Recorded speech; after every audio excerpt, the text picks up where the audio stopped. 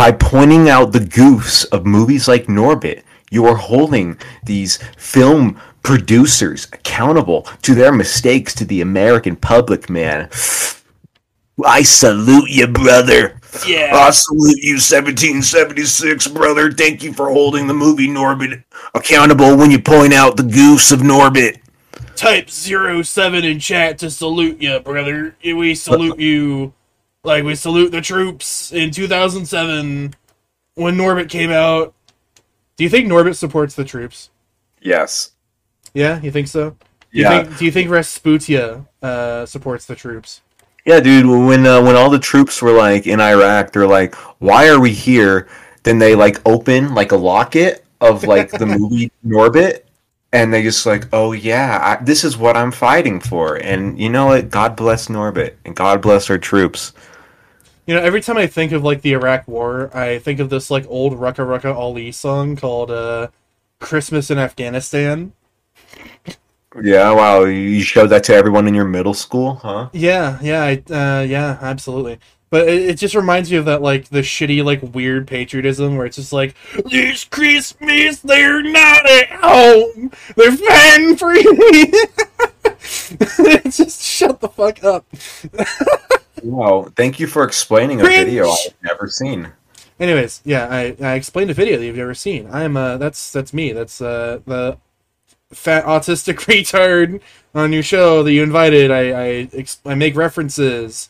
Oh, I'm reference Rick. Okay, your mental breakdown aside, I'm going to read off the goofs of Norbit, and God bless the people who hold these filmmakers accountable to these mistakes. Support our troops, brother. Yeah. Norbit calls the dog Lloyd, but the credits list his name as Floyd. God fucking damn it. Why the fuck? How could the filmmakers fuck up this bad? Rookie mistake. God, I hope someone was fucking cream pied for that blunder, am I right? Quickly, look for Harvey Weinstein in the credits. Is he there? Quickly. Somebody may very well have been cream pied for that. Look for Harvey Weinstein. I take that back. So I heard you fucked up the credits of Norbit. Whoa, time to come. In one scene, when Norbit is in the hospital, his hand is actually Rasputa's hand with red nail polish and long. I actually noticed that. I was confused. Did you report that to IMDb? No, I just thought it was weird. I know you're a hero, Ivan. I know. I'm a hero sandwich. Thank you for posting this in the goof section of the Norbit page on IMDb. My fucking dude, why are you reading the goof section?